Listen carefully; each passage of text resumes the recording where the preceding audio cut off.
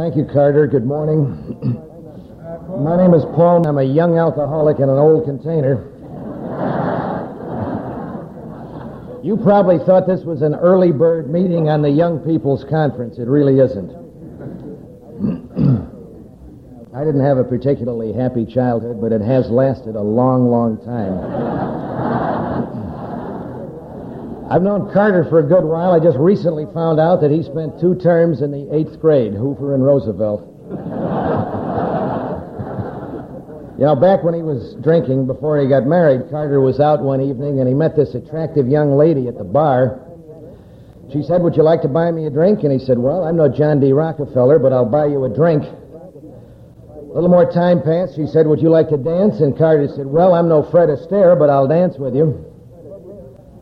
A little later, she said, "Would you like to go home with me?" And Carter said, "Well, I'm no Don Juan, but I'll go home with you." Several hours passed, and as he was getting ready to leave, she said, "How about some money?" Carter said, "Well, I ain't no gigolo, but I'll take it."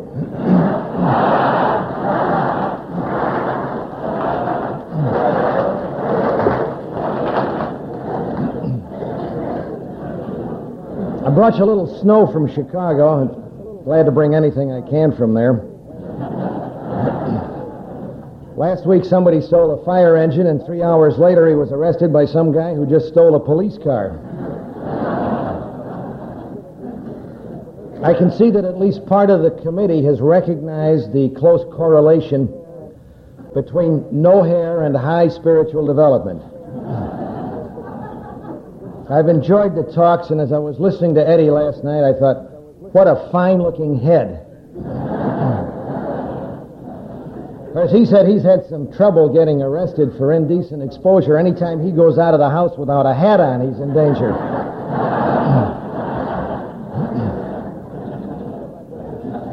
He didn't tell you about the hair grower he used a while back.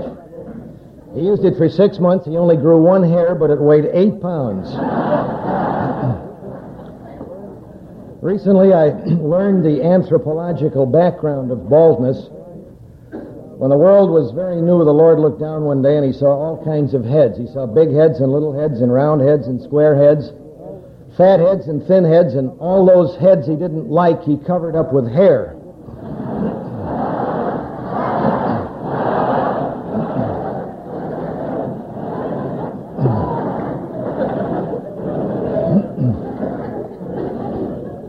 When Eddie was younger, he studied to be an artist, but he gave it up. He gave it up because he wanted to paint this beautiful model in the nude, and she wouldn't let him. She made him put on his bathrobe. So once a little old lady who had a parrot, and all the parrot learned how to say was, "Who is it?" And all day long he went around the house saying, "Who is it? Who is it?" And one day she went out shopping.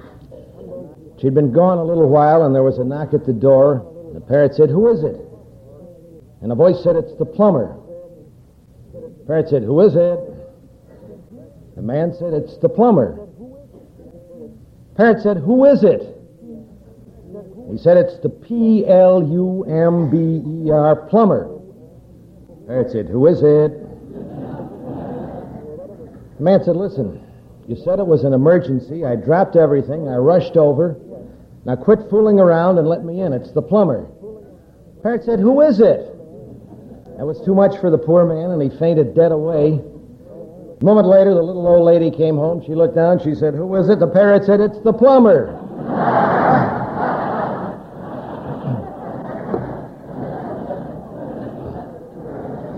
Well, this morning it isn't the plumber. It's your old dad. When we pray the Lord's Prayer, we say, "Thy kingdom come." And there's something that runs corollary with that, and that is, "My kingdom go." And I've had a great deal of problems with that since I've been sober, because I have a great deal of trouble with wanting my own way.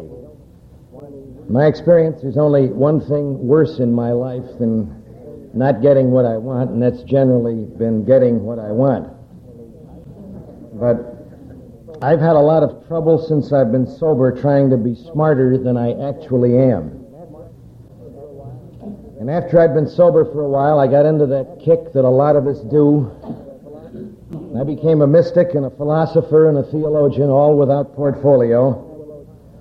And I read everything I could find on the spiritual life because I was sure that I was destined to vault up into the spiritual stratosphere where I had always belonged. Quite a bit of time passed, and all that happened was I developed a metaphysical hernia. I strained myself spiritually, and I came back and I began to read the big book with new eyes and a new understanding. It's sometimes said with unfortunate accuracy that if you want to hide something from an AA member, the best place to put it is in the big book. I find in this volume just about everything I need to live and everything I need to become what I am supposed to be. There's a pudgy poet around Chicago named Victor Bono, and he says that being thin is where it's been, but being fat is where it's at. Well, I'm not sure if this is true or not, but I know that where it's at for me is in the big book. The last half of the last story, the last half of the last paragraph of the last story says, I get everything I need in Alcoholics Anonymous. Everything I need I get, and when I get what I need, I invariably find that it was just what I wanted all the time. And that has been my experience. I came into AA with two major handicaps. Too much religious education and too much secular education. I come from a long line of Lutheran ministers, and in spite of that fact, I believe in God today, and it is not easy with that background. And I had too much secular education. I had the misfortune to get educated way beyond my intelligence. And after I got sober, I thought, ho, now watch me. And a great deal of time passed, and I got into what I described a little earlier, and I read everything on the spiritual life. And there's a great deal of material here, and I don't say it's all bad. But I looked for answers before AA and looked in many of those same areas after I got sober. And finally came to the conclusion that for me the big difference is that these people describe a goal, and so does AA. And it's summed up in step 12, a spiritual awakening as a result of these steps. And as Eddie said, spiritual, not religious. But AA, with the goal, gives me something that these other people did not. It gives me a way, a method to get from where I am to where I am supposed to go, one step at a time. And that's what I experienced today, and that's part of what I have to talk about today. Because AA speaks to my condition wherever I am in sobriety. These other things, I would read them and I would say, that's tremendous. They would tell me how I was supposed to be, and I was supposed to be honest and sane and useful and unselfish. And I could never find the way to get from where I was to this condition, which is where I wanted to be before AA and since. But gradually I began to understand that if I will use this program and use it again and again and again, all of the steps, these steps will change me. They're circular, and each time I go through them, at a different time in my life, in a different period of sobriety, they will give me the answers and the help and the power to change, which I do not have within myself. I came into AA and I believed in nothing. I was a fallen away atheist. Today, I believe in God, and I believe in this program, and I believe in you people, and I could not separate one from the other. When I came to AA, you held out your hands and you said, how can you help? And you've done that every day of my life since. What I know about living, I've learned from you in meetings and in this fellowship and out of this big book. And this is where it's at for me, and this is where it remains. Because those other things are great, except somehow or other they never spoke to my condition in the way that this program does. It was a lot like the man who was giving the talk on how to raise baby chicks, and he said when the chicks are 1 day old, you separate the male chicks from the female chicks. Little old lady raised her hand. She said, how do you tell the male chicks from the female chicks? He said, you feed them worms, and the male chicks eat the male worms, and the female chicks eat the female worms. She said, how do you tell the male worms from the female worms? He said, lady, I'm an expert on chickens, not worms. And that's about how it always came out. You know, I've been sober a good while before I found out. And I found out because somebody else told me that on page 63 it suggests taking step 3 aloud with another human being. And here's what it says. As a suggested prayer, God, I offer myself to Thee, to build with me and to do with me as Thou wilt. Relieve me of the bondage of self that I may better do Thy will. Take away my difficulties, that victory over them may bear witness to those I would help of Thy power, Thy love, and Thy way of life. May I do Thy will always. And on page 76, it has a prayer that I can use when I take step 7, because I try to take all of these steps fairly regularly. And it says, my Creator, I am now willing that You should have all of me, good and bad.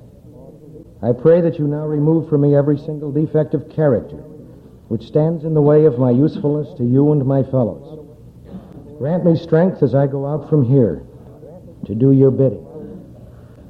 I came into an AA area where they said you work the first 9 steps once, and then you work 10, 11, and 12. And I worked on that basis for a number of years. And after I'd been sober a good while, I ran into the view that if I will periodically redo all of these steps, rewrite an inventory, take another 5th step, take another look at my amends and see what I have to do, that this will help me in ways that I will not be helped simply by trying to work with 10, 11, and 12. And I was sober 16 years when I started to do this. I got sober when I was 25. You'd probably figure that I'm only sober 2 or 3 years at this point, but I am sober a little longer. I've been sober about 26 and a half years, and I only mention that because I'm bragging. Some people have said that an old-timer in AA is a guy who's sober so long he's afraid the new man might throw up on him. Now, I don't know if that's true or not. But I know that I've got to work harder today in this program than I ever did. And when I was sober 16 years, I had done a thorough job with these first 9 steps about the first year or 2 I was sober. And I did write out a new inventory, and I took another 5th step, and I found that this was tremendously different than trying to work with the 10th step. And I began to do this fairly frequently. And I began to see and understand that this program will do things for me that nothing else will that I have ever found in my life. I'm very grateful to be here. I'm very grateful to be an alcoholic.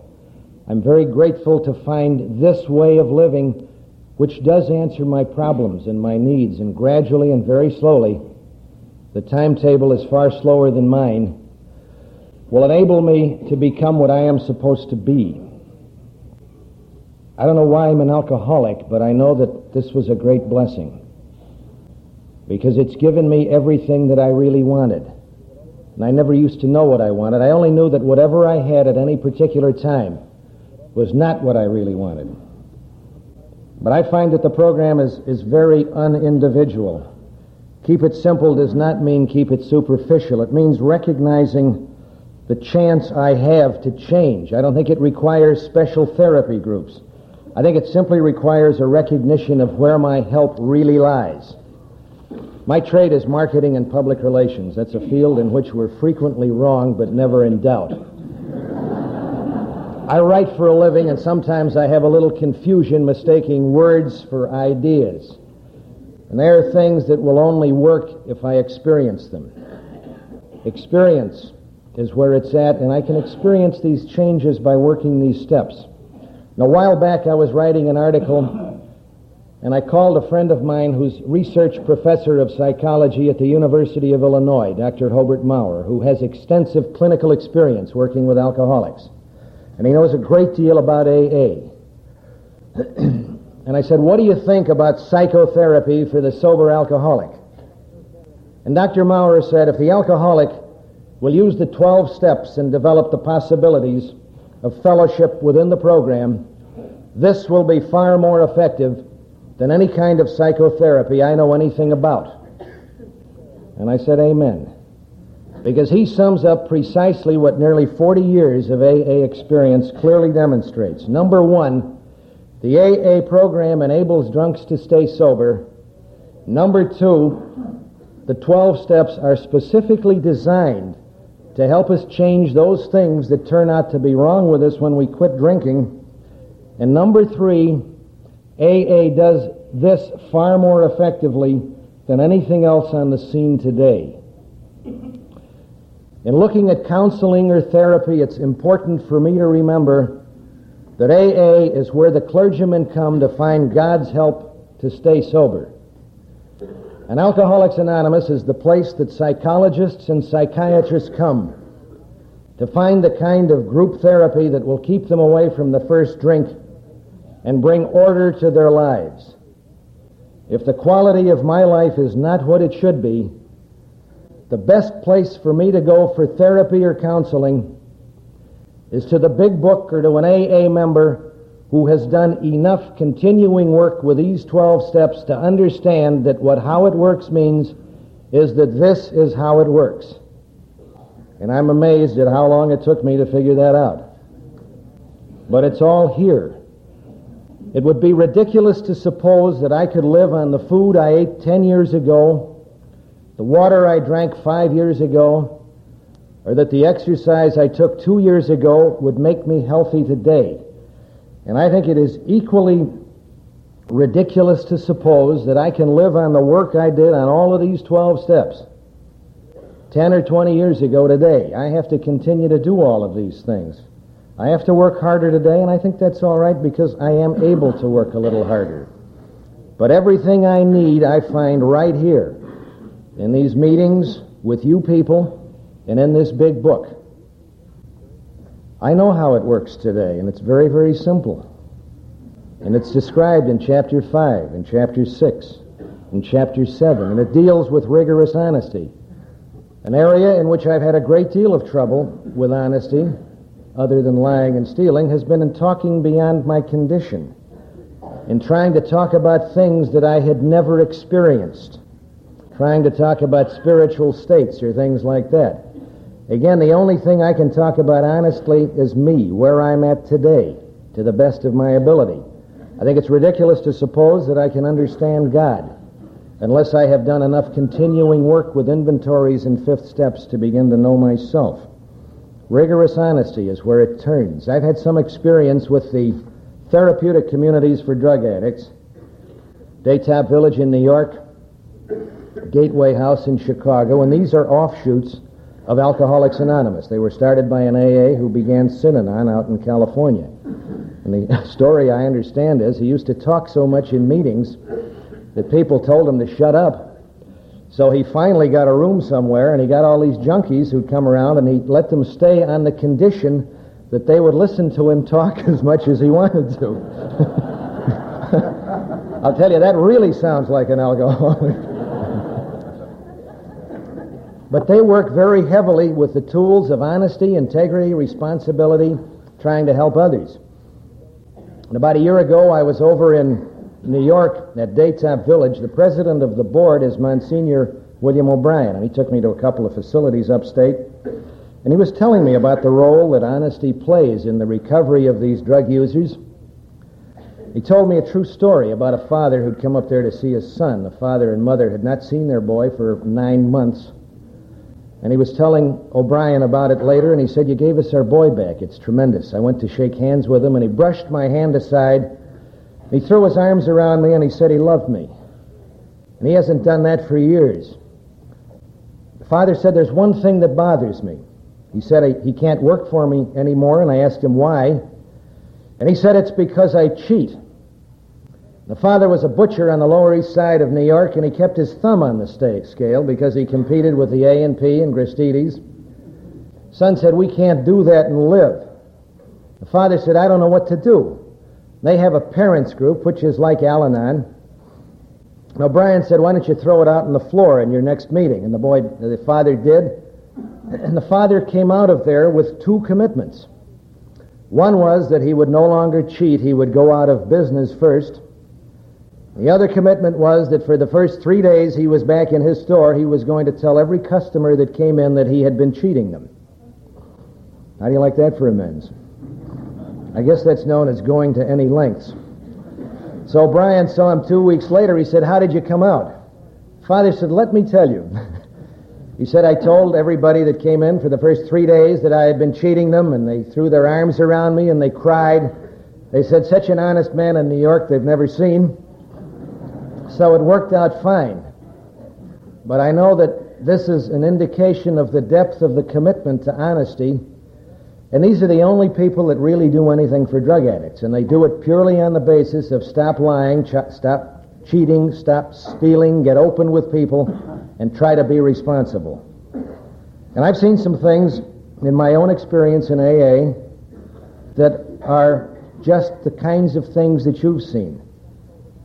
Because I've seen people sober quite a while who were in very bad shape because they had either done no work with the steps or they had done very little work. They had fallen prey to that beguiling fallacy that this is an individual program and you can throw out whatever you want. When I read this big book, I find all kinds of musts in it. It says, "Son, you better do it or you're going down the tube." I know a man who's sober 13 years. 2.5 years ago, with 10.5 years of sobriety, he was completely out of his mind. He was in absolutely awful condition, and he didn't know what to do, and he started to work the steps. And he started to take inventories and fifth steps, and taking step 3 aloud with other people. He wrote out a list of people he had harmed, and he made amends to them, and he has continued to do these things. 2.5 years later, with 13 years of sobriety, he's in great condition, because the program works for us if we use it wherever we are in sobriety. I know a man who was around AA for 14 years and he never could stay sober. He never did anything with the steps, and 2 years ago he began to work the steps. And he's worked at them and tried to live honestly since, and he's done these things just as the book says. And he hasn't had a drink for over 2 years, which is the longest he's been sober since perhaps the age of 15.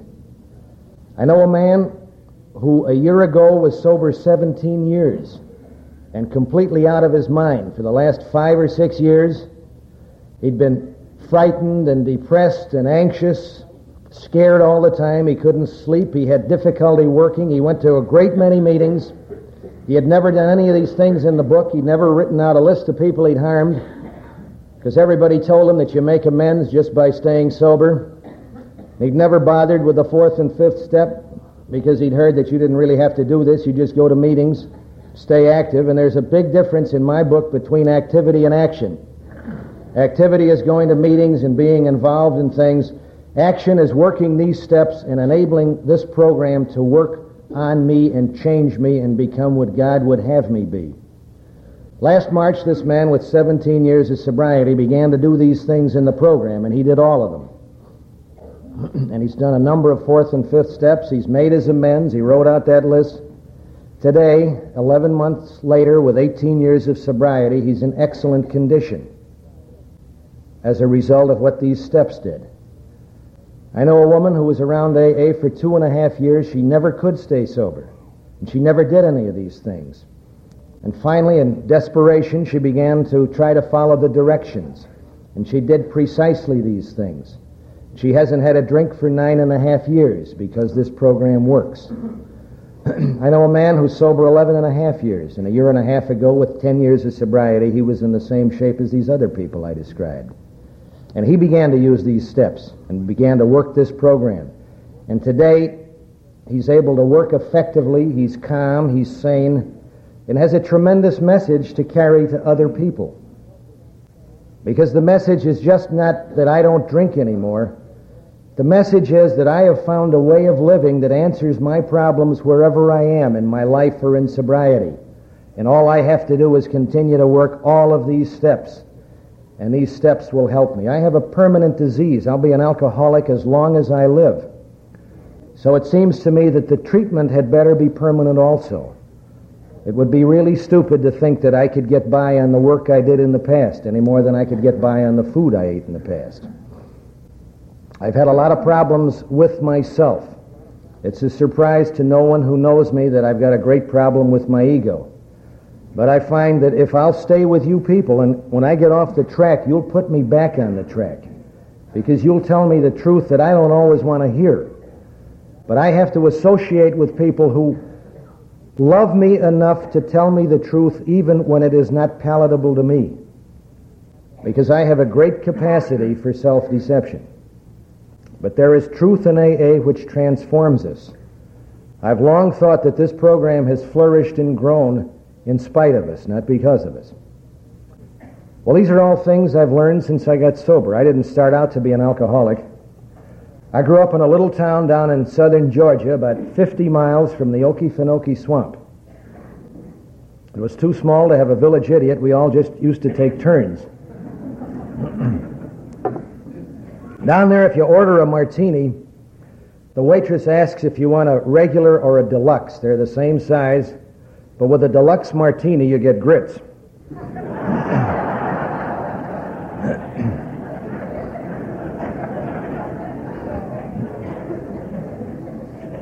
I need a little water. After about 4 hours, my throat gets kind of scratchy. There wasn't much doing around there. It was so dull that if you took LSD, you'd have had visions of Lawrence Welk. But when I was pretty young, I found out that if I drank the right amount, my life changed. Now, I don't know when I became an alcoholic. I know that when I was 8 or 9 years old and there was a little beer or wine in a glass around the house, I used to snap up a gulp or two. And I know that when I was 12, I used to pick the lock on my aunt's liquor closet. I'd take her whiskey bottle and take a drink, and then I'd put in some water so she wouldn't know anything was missing, and lock the closet again. I don't know where I learned that trick. I think it was from some previous alcoholic incarnation. I've got a friend on the program. He says that if transmigration is true and he comes back as a dog, his wife is going to come back as a flea. Now, I don't know if that's true or not. It always reminds me of the man I ran into some years ago who was celebrating 2 years of sobriety. He said, when I came on this program, I had a drinking problem and a marriage problem. AA straightened out my drinking problem. My sponsor ran off with my wife, which straightened out my marriage problem, so this program will work if you let it.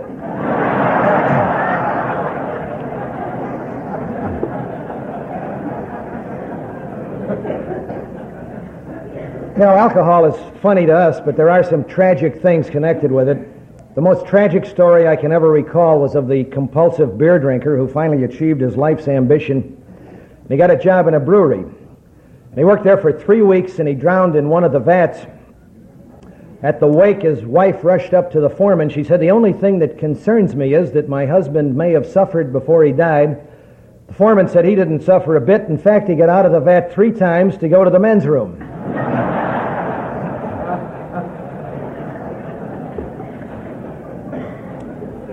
Probably heard about the one-armed man who went in for the shave from the alcoholic barber who had this terrible hangover, and he was shaking so badly he cut the man on the nose and on the ear and on the chin. He stepped back and said, "Say, haven't I shaved you before?" The man said, "No, I lost this arm in a sawmill accident."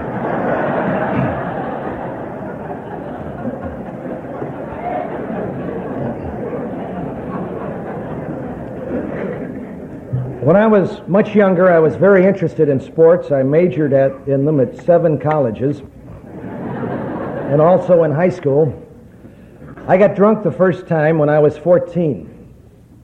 And something happened at some level, a switch turned, and I knew that regardless of anything else I had in my life, I needed this. I didn't have to develop my brain or my personality or anything else. I just needed the price of what was in this bottle, and I could survive. As Carter says, I never could remember names till I took that Dale Carmichael course. But I knew I didn't need the Dale Carmichael course. All I needed was the price of what was in that jug. And I pursued this with some skill. I was interested in many sports. My favorite sport was boxing. I wanted to be middleweight champion of the world. And I think perhaps I would have been, except I couldn't whip anybody. my ability never equaled my hostility, and I found that was quite a handicap. But I worked hard at many sports, and I finished high school. And I can remember when I was 15 or 16, friends of mine would talk to me about my drinking. And these were friends, and they tried to talk to me, and I had the same flip answers that I always had. I finished high school, and I started the first of a procession of colleges, and I lasted there a year and a half. That was near Atlanta. And I left there, and I started a college near Chicago. And I stayed there a year and a half. I was boxing for a club on the west side of Chicago, and I got my nose broken again. I had passed the flight physical for the Navy flight training program. This was World War II, in case anybody wonders if it was the Spanish-American. But after I passed them, I'd gotten one side of my nose broken, so I had to go to the hospital and get that operated on. I got drunk in the hospital that night. I started blacking out when I was 19 or 20. I went to service, and I was a cadet for a while, and that was somewhat restricting because I could only get drunk on weekends. And I did, and I had a lot of fun. Strange things would happen, and they were always enjoyable to talk about. I remember one night I got in a quiz contest on some radio program in a hotel lobby, and I won a linoleum rug, which I carried around with me every evening. As I look back, nearly every place I reported to, I was either drinking or hungover, and every place I left to get transferred to another station, I was either drunk or drinking.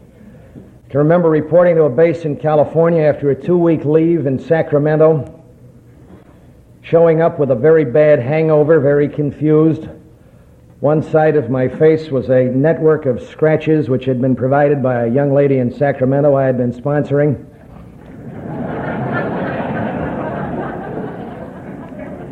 I didn't feel that my life was unmanageable, but I was starting to have quite a bit of hard luck.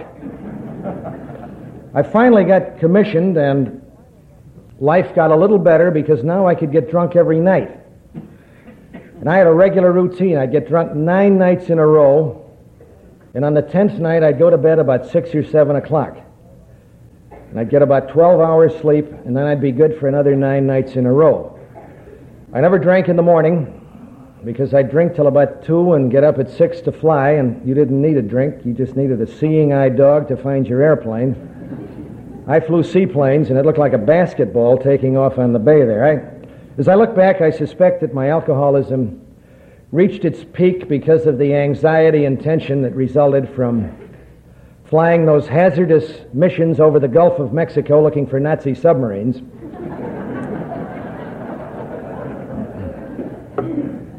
I destroyed 2 aircraft in World War II. Unfortunately, they both belonged to the United States Navy. An old friend of mine pointed out that if I'd gotten 3 more, I would have been a Japanese ace.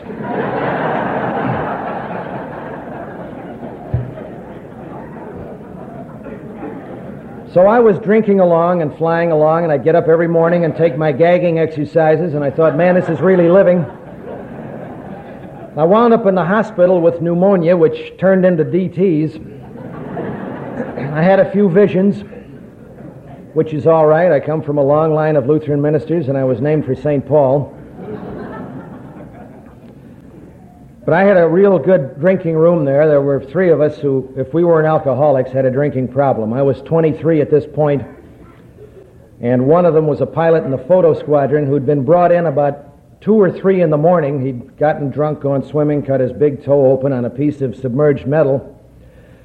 He came in feeling very happy, and came in with a young lady that we assumed was his wife. The next day his wife showed up, and it was somebody else. The rest of the time I was in the hospital, his wife and his girlfriend used to visit him, and they never met. And we decided that just goes to show that if you live right, the Lord will take care of you.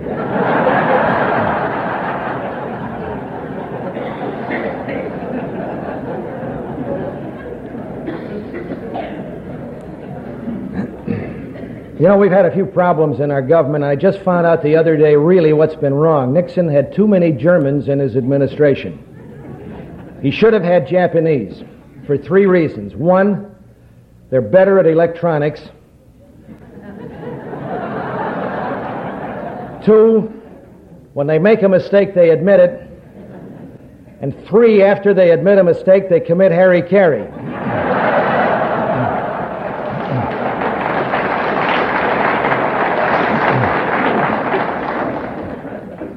Japanese businessman came into Chicago the other day, and his eyes began to bother him after a couple of weeks, and he went to an eye specialist who examined him carefully and leaned back and he said, "You have a cataract." The Japanese said, "Oh no, I have Rincon Continental."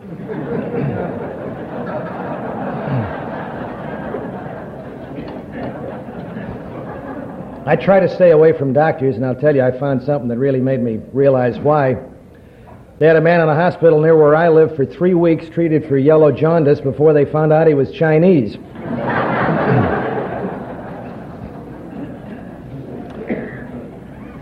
I was in that hospital for 4 weeks, and I got drunk 9 of the last 10 nights I was a patient in the hospital. That tells you something about my intelligence. I think that real intelligence has absolutely nothing to do with education or IQ. I think it has everything to do with a recognition of where my salvation lies. And that's an old-fashioned word. I think that salvation is a process, not an event. I have to keep working at it with your help in these steps. But my salvation lies right here in this fellowship of Alcoholics Anonymous, this eccentric fraternity we call AA. I got drunk 9 out of the last 10 nights I was in that hospital. I got out, I went back to flying, got sent to another base, wound up at Norfolk Naval Air Station in November of 1945, and the war had ended. And I went home to Great Lakes and got separated on 8th of December, 1945, and traveled for 3 days and 3 nights and got back to Oak Park, which is about 60 miles away from there. By now, a little truth was glimmering through my dandruff, and I thought, I've got to do something about my drinking, but not quite yet. I decided that after New Year's I would sober up, but I was going to go to Cincinnati and get drunk over New Year's, and I wound up in Milwaukee by mistake for 3 days, and I came back from Milwaukee on New Year's Day on the train, and I had one of those paralyzing hangovers. And I thought, I've got to do something about my drinking. I'd hit a bottom of sorts. I'd wound up with what had to be the worst-looking woman in the Middle West. Years later, I saw those 20 questions. It said, "Do you seek lower companions when you drink?" I said, "Absolutely." A little more time passed, I realized I not only sought them, I had become a lower companion. She looked like my judo instructor, except he didn't have a mustache. She looked like $1 million, and the only reason I say that is because I have never seen $1 million, and she looked like something I never saw before. So I decided I would stop drinking, and I knew I needed something to do to keep me away from booze, so I decided I would do some boxing again. I couldn't say I was going to make drinking, and I knew I needed something to do to keep me away from booze, so I decided I would do some boxing again. I couldn't say I was going to make a comeback because I'd never been anywhere. But I got a hold of a man who used to train me. He was so crooked he'd steal a hot stove and then come back for the smoke, but it was the best I could do under the conditions. And I got in as good shape as I could, and I did some boxing and got my nose broken again. That was always happening to me. And after about 6 weeks, a friend of mine and I went up to the air station at Glenview to fly. It started to snow, the field closed in, and we went into Chicago to have a few drinks. We got drunk, he passed out. He lived out in a town called St. Charles, which was about 35 miles west of Chicago, and I wasn't too sure how to get there. So I was driving out North Avenue, which went in that general direction, and I would stop in saloons along the way, get a bottle of beer, ask directions, get in the car and drive and drink my beer. And one of these saloons, I walked in, and there was a dog lying on the floor. I said hello to the dog, and the dog bit me on the leg. I didn't think anything of it till a couple of days later. I'd gotten my nose broken. I went to see the doctor. and casually mentioned this, and he got very upset. He said, "You find that dog." Well, I really wasn't sure where that dog had been. So I went back to these various saloons around North Avenue, and I'd stop in and say, "Did you have a dog that bit me the other night?" I said, "No." So I wound up taking rabies shots for 3 weeks after that. Just to be on the safe side, I made out a list of people to bite in case they didn't work. All of this is kind of funny to me now. It was not funny at the time because I was scared out of my mind all the time. On those times when I did work, it took more than half an hour for lunch. They had to retrain me. I can remember being sober for a week and not being able to write my name.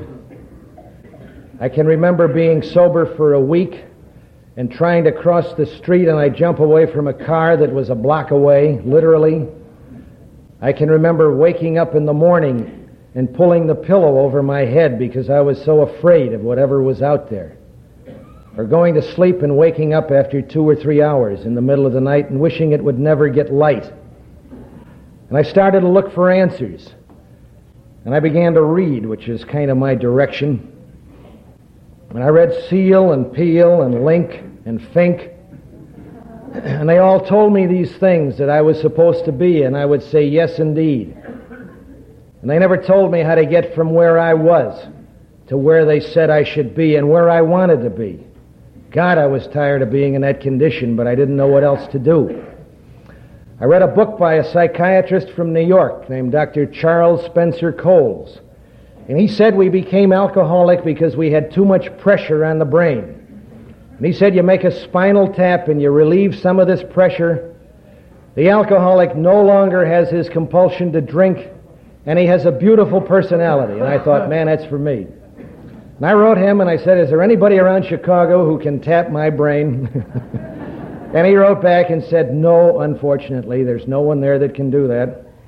And he sent some thinly veiled references to AA and some things he had written about these alcoholics who stay sober by reveling in the sawdust of their emotions. They substitute an emotional debauch in these meetings for the old alcoholic debauch. And I thought, those poor people. Little realizing that a little while later I'd be right there. I read Liebman's Peace of Mind, and I was heavily influenced by that until I found out he committed suicide. And I tried to sell my book. And I read Dorothea Brande's Wake Up and Live, and she said, "Act as if it's impossible to fail." Did you ever try that with the dry heaves? It just don't work. I read all of these things, and I made all of these experiments, and I drank only after 5 o'clock and only on weekends. And finally, on January of 1947, I quit forever. Forever turned out to be only 3 months. I spent 7 years of my AA life after I got sober working on overseas construction. I worked in northern Alaska, northern Greenland, over in Iceland. A lot of that time my companion was the big book. But on this business of forever, one of my friends in Iceland was romancing with an Icelandic girl there. And one day she said, "I'll love you forever." And he said, "How long is forever?" She said, "Till the day after you leave." I thought, there's real honesty. But I quit forever, and forever turned out to be 3 months. I knew I was an alcoholic. I knew I couldn't drink. My father was an alcoholic. He was a Lutheran minister who became a fundraiser and also was an alkie. He got sober on his own perhaps 10 or 12 years before he died. But I got drunk after 3 months of sobriety, knowing that I was an alcoholic. I took one drink at a party because I was unable to refuse it, and I said, "Tomorrow I'll jump back on the wagon." And the next day I woke up, and the wagon was gone, and I chased it for 4 months all over Chicago. And I couldn't get sober. And everything that had happened was worse than it had ever been, and the fun was gone. For the last 2 years I drank. Drinking was not fun. I pursued that vain alcoholic delusion that I can make it, arrange it the way it used to be, and of course this is an impossibility. I'm an alcoholic, and I'll always be an alcoholic And if I were to quit going to meetings and quit listening to the truth that you people tell me, once again I would forget and drink. But in that 4 months that I was drunk, I learned the second half of the lesson. Number one, I can't drink, but that's not enough. If I'm to stay sober, I need some help. And I got drunk, and after a week, I was sober after 4 months of drinking. I got drunk, and it wasn't the worst drunk I was ever on. I didn't get in any trouble. But it did one thing for me that nothing had done before. I quit lying. No longer could I lie about the sadness and the stupidity of my condition, and no longer could I blame other people for what I had done to myself. Finally, I saw enough truth that after being sober a week, I called AA. And I talked to a man who was sober for 5 years. And he told me about what AA had done for him after he had told me what booze had done to him. And he said, I don't know what you believe in, and I believed in nothing. This was a Saturday. He said, tomorrow morning there's a meeting at the Austin YMCA, and that's on the west side of Chicago. He said, if you'd like to go, I'll be glad to take you. And I went, and there were 60 or 70 men and women there. Somebody talked, some people commented. He told me they were all alcoholics, and they were staying sober. And I walked out of that meeting, and nothing was changed. I didn't feel any different, and apparently nothing had happened. But something had happened, because I haven't had a drink since. You people and people like you stretched out your hands and you said, how can we help? And I began to stay sober.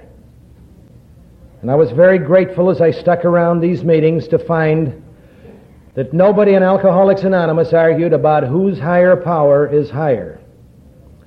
I thought, this is fantastic. Because the way I had been brought up, they said, if you don't believe this way, son, you're liable to be a participant in an eternal marshmallow roast, and you're going to be one of the marshmallows. I started to go to meetings, and I started to talk about honesty. Long time after that, I ran across 2 lines in the big book, which I think are tremendously important. One is, our real purpose is to become of maximum service to God and the people about us. The other is, we feel a man is unthinking when he says that sobriety is enough. I think I can help another only to the extent that I have been helped myself in these 12 steps. I cannot give away what I don't have. And whatever I get, I'm going to get through working and reworking and then working some more in these 12 steps. Because when I look at sponsorship at the time the book was written, I find that Bill took the equivalent of the first 8 steps. Within the first few days, he was sober. There were no steps at that time, but these principles, he worked the equivalent of steps 1 through 8 within the first few days he was sober, and so did Dr. Bob. And Earl Treat, the first AA in Chicago, worked the first 8 steps within the first 3 weeks he was sober. And I think that's sponsorship which will create a tremendous change within the individual. Because I don't change, I don't believe, by simply reading and talking about the things that I did a long time ago. I change by continuing to do these things. And that's what I began to see as time passed. I went to these meetings, I heard about honesty, I talked about honesty, and after about a year of sobriety, I found myself in a great deal of trouble because of a dishonest business deal.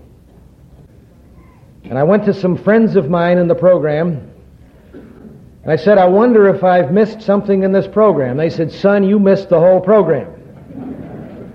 You kept such an open mind that the whole program just blew right through. So I read chapter 5.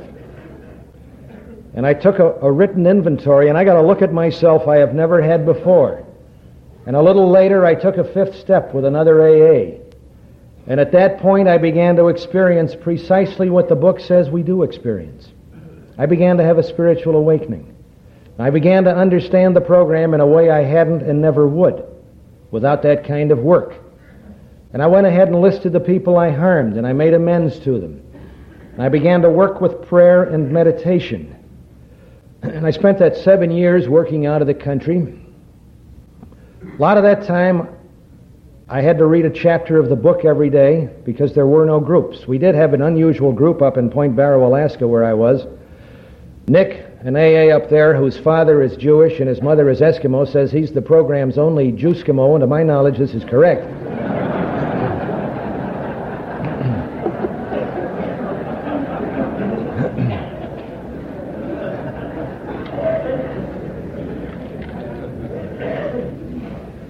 Need a little water. I'm getting a few hot flashes here this morning. My age, you've got two problems. One is a bad memory, and I can't remember what the other problem is. You probably heard about the man that got to be about 70, and his life was so dull and uninteresting. His wife had left him. His kids moved out. He'd worked 80 hours a week all of his life, so he got his face lifted, bought a new toupee, a new Mercedes, 18 expensive new suits. First day, got the whole thing together. He put on the toupee, a new suit, got in the Mercedes, and he drove 3 blocks. He got killed in an automobile wreck, and he went to heaven. He said, "Lord, it just isn't fair. All my life I've worked hard. I never had any fun. The first day I'm going to enjoy life, I got killed. Why did you let it happen?" The Lord said, "Well, to tell you the truth, Charlie, I didn't recognize you."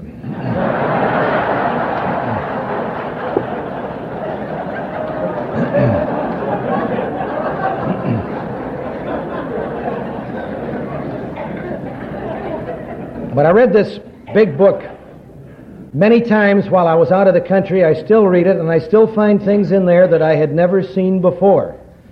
They've been there, I've read them, but as I change, my understanding changes. I came back around the Chicago area about 58 or 59 and became active in AA. I was still kind of a mystic and a philosopher without portfolio. And I got very active in what I would call the business end of AA. Now, we know that nobody in AA ever runs for anything. We just make ourselves available. Quietly, shyly, humbly, and for a while I was the most available alcoholic you ever saw. And I got into the general service activities, and I started running conferences, and I became the delegate to New York. And I ran into a strange phenomenon. There were a lot of people who didn't want to do things my way. I've always had trouble understanding that. And so I wound up with a lot of damaged relationships with other people. Sometimes said that the ego is like a baby. It's got a tremendous appetite on one end and no sense of responsibility on the other. And I can tell you that describes mine. What I've got to talk about now is no tribute to my intelligence or to my spirituality. But this is me, and that's all you and I have to begin with if we're going to know each other. I spent a great deal of time in those years and since proving the truth in the adage that the higher the ape climbs, the more he displays his backside. So I found myself sober with quite a few years of sobriety and not in the kind of condition that I should be. I had some resentments. I didn't have the energy I should have, because what I found is that if I've got bad relationships with other people, or if I have not done enough continuing work with the cleanup steps, 4 and 5, that I get things within me which make me sick. And it takes energy to deal with these things, to keep them out of my consciousness so I can live and do whatever I've got to do. If, on the other hand, I clean these things out, it releases this energy.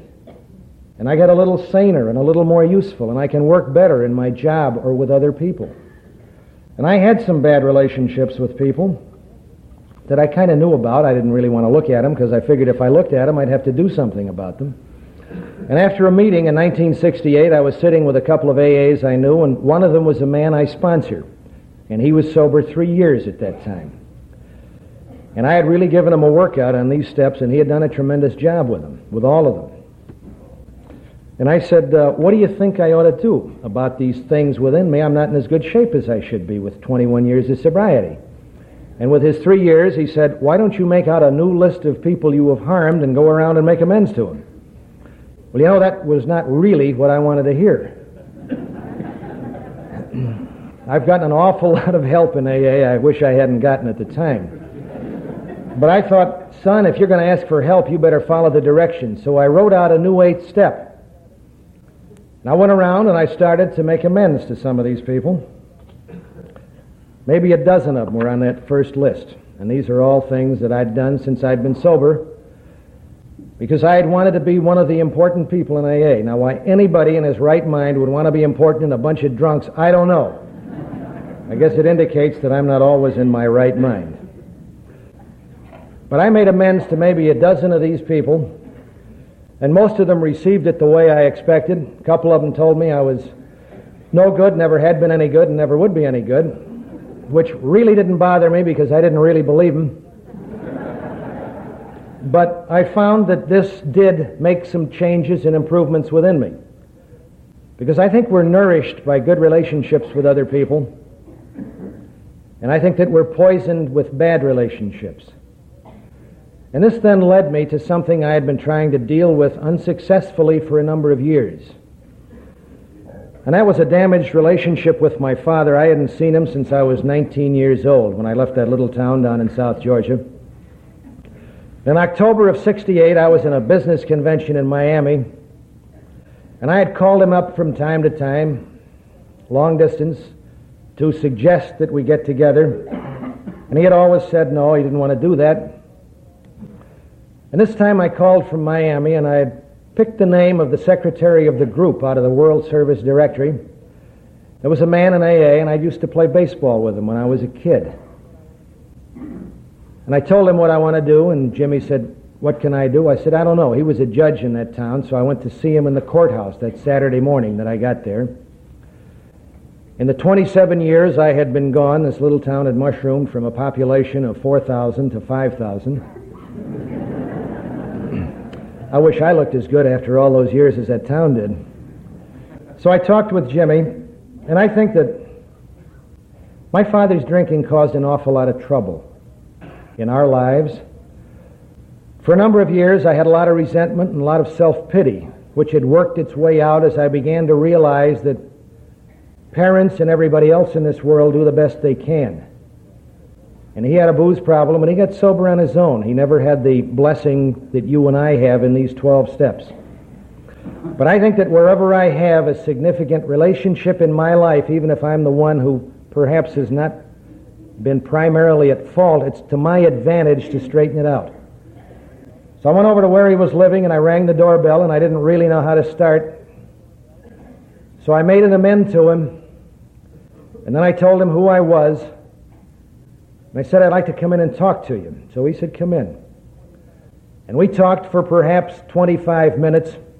And it went pretty well, and I think the reason it went as well as it did was because I had first been to see and get straightened out with those 12 people around Chicago. What I never could see for many years is that my life is a totality, that everything is connected to everything else. And if it's sick over here, it's going to be sick over here. And if I do some work in this part of my life to make it healthy, it will have some unexpected beneficial results in another part of my life. And I went home very grateful that I had been there, and in March of '69, I went to see him again unannounced. And we visited a while, and there were many things tied up in that relationship in those years which worked themselves out just by trying to make it better. We have some wonderful sayings in AA that I think get twisted out of shape, and one of them is, "Easy does it." 2 weeks after that second visit, well, a couple of days after that second visit in March of '69, I was home having a quiet time in my apartment in Riverside, and it was as if a big layer of my life had peeled away that had been tied up in that relationship, and as it continued to get better, I saw perhaps 10 more names that went on my list of people I had harmed, which were from before I sobered up, and that somehow or other had been locked up in that relationship, and as I made that better, I could see more that I could do to get better myself. Everything is connected to everything else. And 2 weeks after that second visit, Easter Sunday, 1969, my father died. And I went to his funeral very grateful that I had been to see him when I had. Because if I hadn't, I would have never seen him alive, perhaps never known that he was dead, and certainly have missed a tremendous chance to get a little healthier as a human being. It's all here in the program.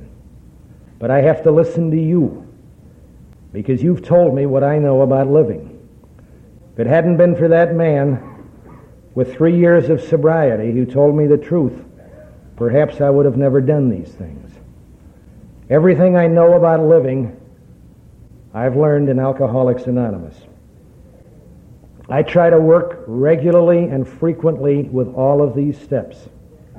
I try to work regularly with prayer and meditation, and praying only for knowledge of His will. There's a lot of literature that tells you how to use prayer to get your own way. And all I can say is I don't think that's what it's about.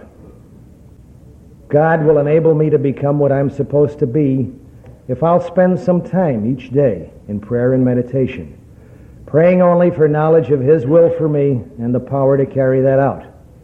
I think it's like pure research. In industry, pure research means that they don't try to find anything specific for applications for new toasters or better carburetors or cheaper gas, hopefully, but that they just look for scientific truth. And this is translated into specific things. And I find that if I just spend some time each day sitting quietly and trying to turn my mind to God, this is translated into specific knowledge in what I should do each day. And this leads me to the message, which is a spiritual awakening as a result of these steps, and that's all I have to continue to do. And with your help, I can hopefully practice these principles in all my affairs.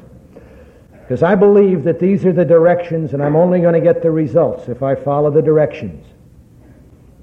If I were in a plane flying at 30,000 feet and it caught on fire and somebody rushed up to me with a parachute, said, "Put this on, go through that escape hatch and save your life," what do you suppose I would do?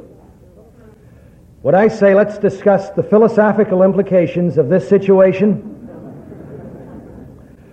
Or would I say, "Nobody's going to tell me what to do"? Or would I go through the hatch without a chute hollering, "This is an individual program"?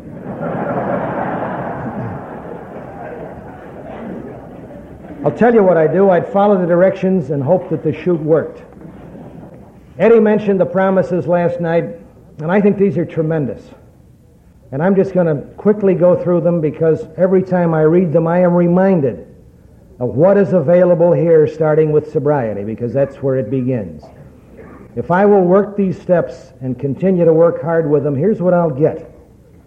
If we are painstaking about this phase of our development, we will be amazed before we are halfway through. We're going to know a new freedom and a new happiness. We will not regret the past nor wish to shut the door on it. We will comprehend the word serenity, and we will know peace. No matter how far down the scale we have gone, we will see how our experience can benefit others. That feeling of uselessness and self-pity will disappear. We will lose interest in selfish things and gain interest in our fellows. Self-seeking will slip away. Our whole attitude and outlook upon life will change. Fear of people and of economic insecurity will leave us. We will intuitively know how to handle situations which used to baffle us. We will suddenly realize that God is doing for us what we could not do for ourselves. How is that for a guarantee on what you and I can have one day at a time, each day of our lives? And it's all here. Just like it says on page 562, I get everything I need in Alcoholics Anonymous, and when I get what I need, I invariably find that it was just what I wanted all the time. And all I have to do is follow these directions. It's a story about a little girl who was lost in this North Dakota town one winter, and they searched all afternoon and all night. And the next morning, the father said, "I'm sure she's in this field. Let's all join hands and walk across the field, and we'll find her." And they joined hands, and about 3/4 of the way across the field, they found the little girl, and she was frozen. And the father picked her up, and he said, "Isn't it too bad that we didn't all join hands sooner?" And speaking from my own experience, isn't it too bad that so often my ego gets in the way of my usefulness and I fail to join hands and do the job that I might do in Alcoholics Anonymous. When I came to AA, I can look back at your outstretched hand saying, how can we help as the hand of God? But when that new person stretches out that shaking, frightened hand, this too is the hand of God. And if gratitude is more than a word with me, I'll try to be here and be in the condition so I can pass on to that new person what you have given me. Thank you very much.